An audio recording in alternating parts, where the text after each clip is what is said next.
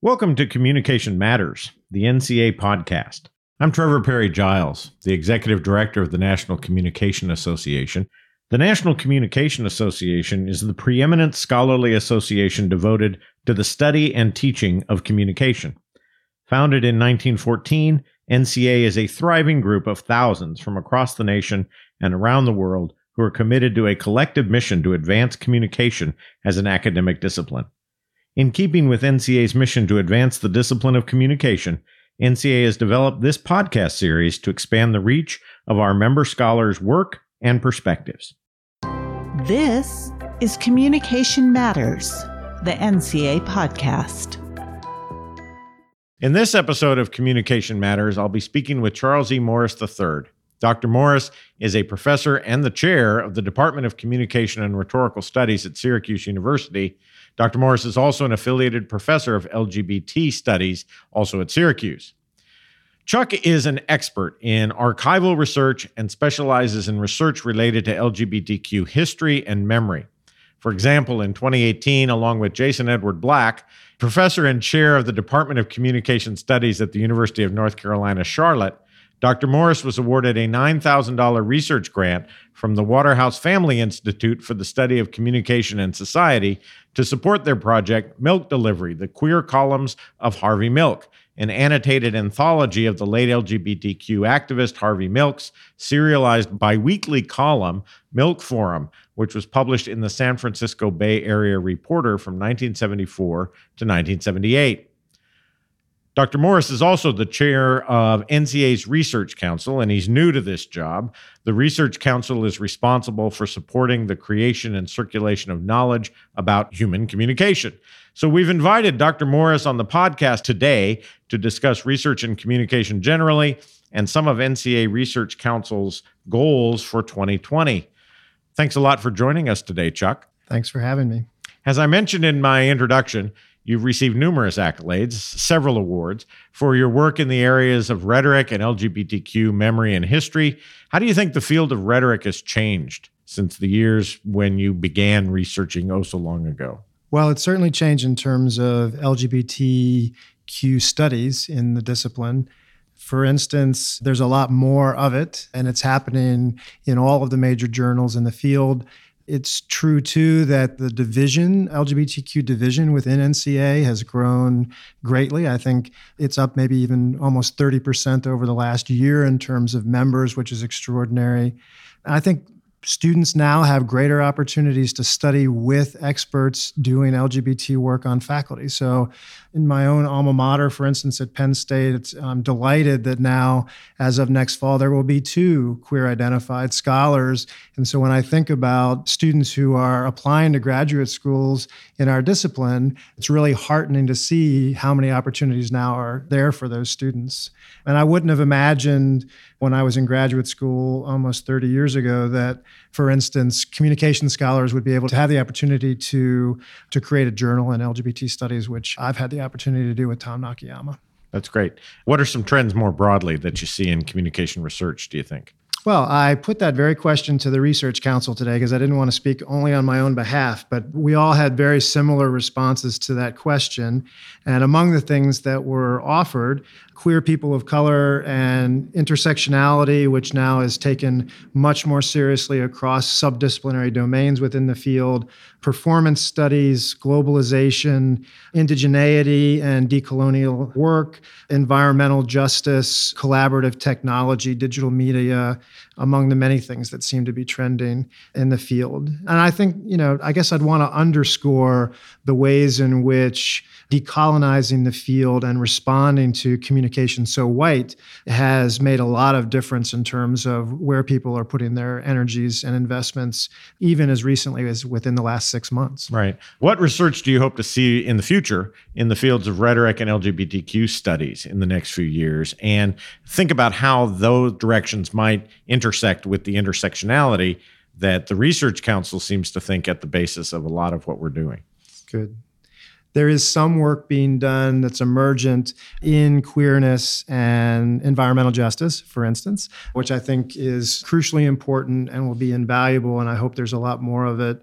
And I think one other response that crosses my mind to your question is that we are sort of expanding how intersectionality is being thought through in the kind of work that's being done. And so just to offer two examples, so I'm currently working on a project with Dan Brower at Arizona State University on Hart Island, which is essentially the potter's field of New York, where 1 million New Yorkers over more than a century have been buried when they didn't have enough money to fund their own burial, or their families didn't know where the family member was, et cetera. And so one of the things that we're thinking a lot about in terms of that project is the way that poverty is part of an intersectional understanding of queer memory. Yeah. And so that's just one example that crosses my mind. But other people's really exciting work comes to mind too, in terms of how trans identities are mattering in an intersectional way that scholars are now talking about that haven't been talking about before. Now, I want to shift gears a little bit and discuss disciplinary service issues. Why did you decide to run to be the Research Council chair? And was there any particular experience that you felt really prepared you for this? Well, I had served on the publication board, and so I very much liked the service that was being provided by the councils. And so when I finished my term on the publications board, I almost immediately thought I would like to do more service. I didn't immediately think of the Research Council, but when the opening presented itself, I thought, well, I'll put my name in as a member. And then, but in a broader sense, I was thinking a lot about your question about service in prepping for our conversation today. And, I think the answer to the question, why am I interested in service, has changed over the course of my career, right? So when I was a young emergent scholar in the field, part of what appealed to me about service, which is why very early on, maybe too early on in some ways, I chaired divisions, for instance, or an interest group within NCA, was because it's one way to get visibility, it's one way to network, it's one way to, by alternate means, to have your scholarship in conversation with other people. All of that might be under the category of ambition, and I think that's perfectly healthy too. Mm-hmm. But it didn't take all that much longer in my career to realize that I feel very indebted to those who helped make my path possible, and I wanted to do everything I could do. I still feel that way, to make opportunities available for other scholars in the field. I mean, for me, that it's the definition of what community should be about. And so I've enjoyed doing that. It's gratifying, and especially when you see what it can do for other people in the field. For those of you who may not know, the Research Council chair is a 3-year term, and the individual serving in that capacity also serves on the NCA Executive Committee. I'm wondering about what your goals are. What do you think you're going to accomplish or try to accomplish in your first year to further research specifically in the field of communication, and beyond that, where we might be going down the road? We talked quite a bit about that today at our meeting, and I inherited from Mindy Fenske, the previous chair of the council, and the council members from last year. I sat in last year in my sort of shadow transition year, and they were developing the draft for what is now called the Research Cultivation Grant. And so one of the projects that we're definitely working on is to try to see that through to fruition. And the spirit and the aim of that grant is to try to encourage first-time grant seekers in the field, perhaps especially those who don't have any experience and want a track record so that they can pursue other kinds of grants later in their career, an opportunity. And as those with much more grant-seeking experience than I have on the committee have also pointed out, that communication grants are fairly rare, or communication scholars are too seldomly given grants by other funding institutions.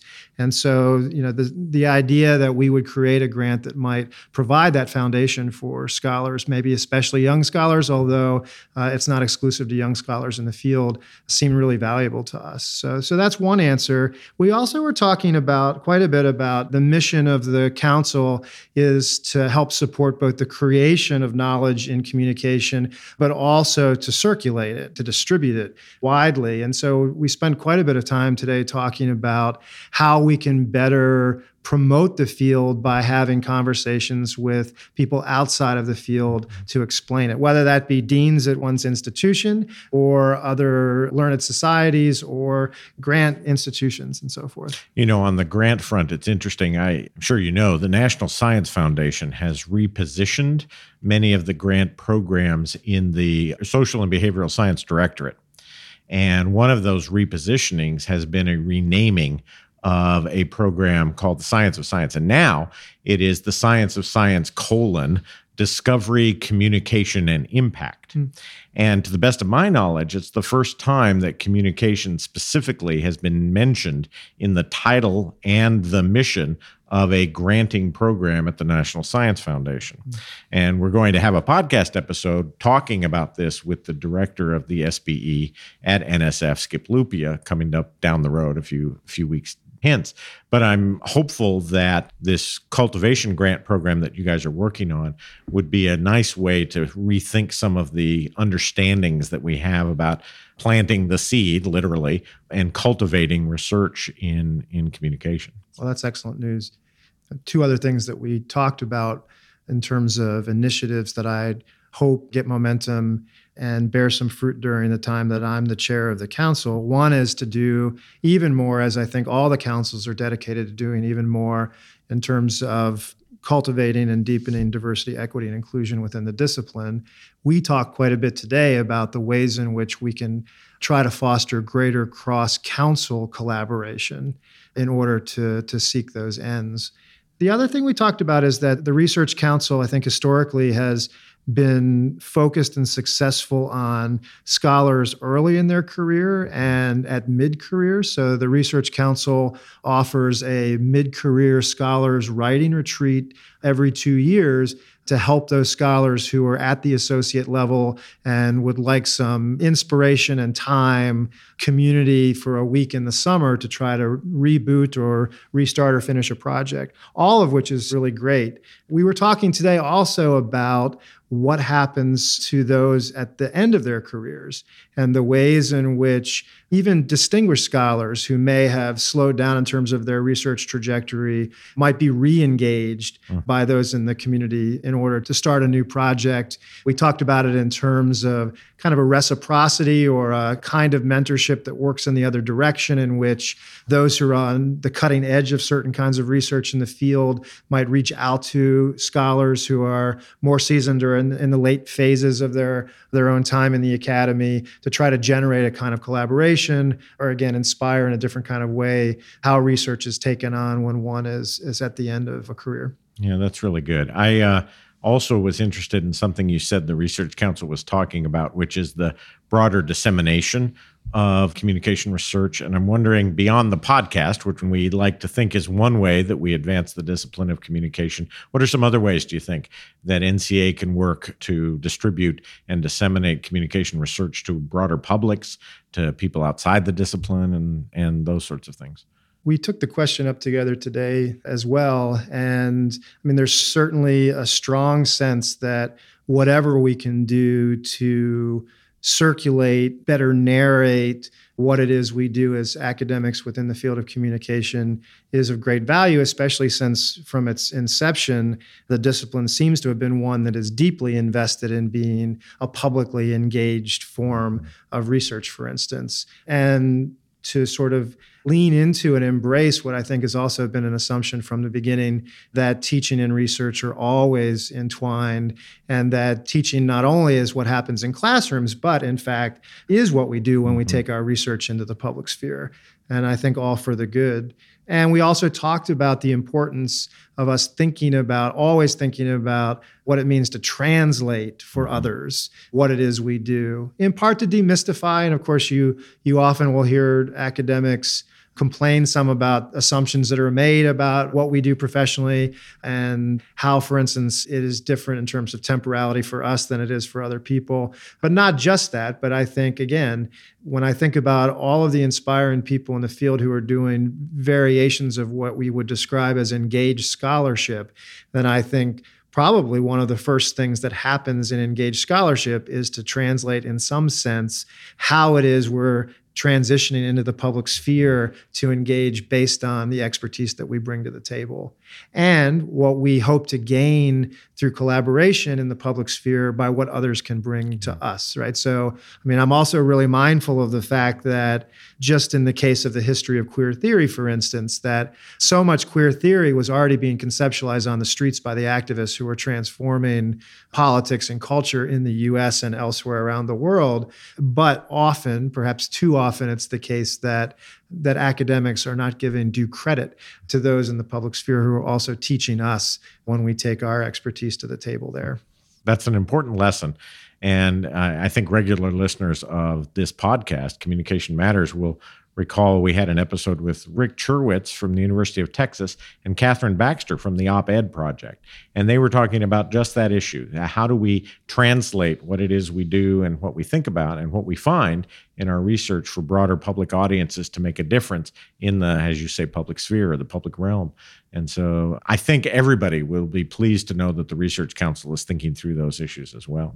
And so many opportunities to create a variety of relationships where that would be really valuable in the public sphere. So it's great. That's a great way to wrap this up. Thank you, Chuck, for being with us today. I really appreciate you talking with us about your research and about the future goals for the NCA Research Council. Thank you. And thank you, listeners of Communication Matters.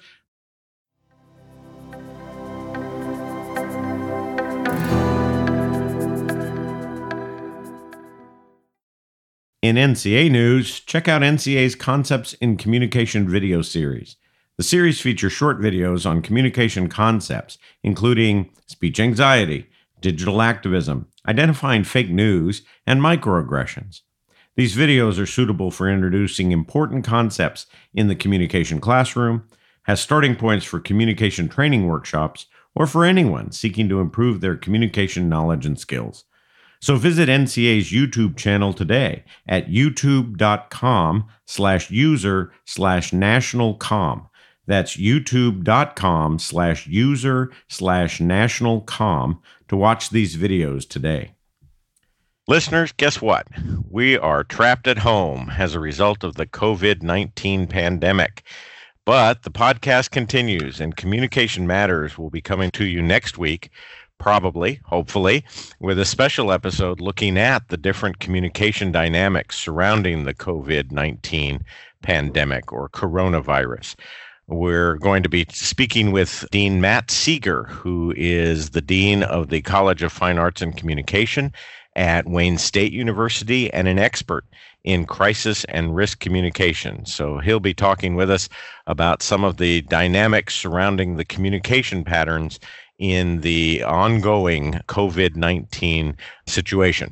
So stay tuned. We're glad to be coming to you from our homes. That's the beauty of podcasts and the capacity that we have at NCA to continue with producing episodes of Communication Matters, the NCA podcast. Be sure to engage with us on social media by liking us on Facebook, following NCA on Twitter and Instagram, and watching us on YouTube. And before you go, hit subscribe wherever you get your podcasts to listen in as we discuss emerging scholarship, established theory, and new applications, all exploring just how much communication matters in our classrooms, in our communities, and in our world. See you next time. Communication Matters is hosted by NCA Executive Director Trevor Perry-Giles and is recorded in our national office in downtown Washington, D.C. The podcast is recorded and produced by Assistant Director for Digital Strategies, Chelsea Bowes, with writing support from Director of External Affairs and Publications, Wendy Fernando, and Content Development Specialist, Grace Hebert. Thank you for listening.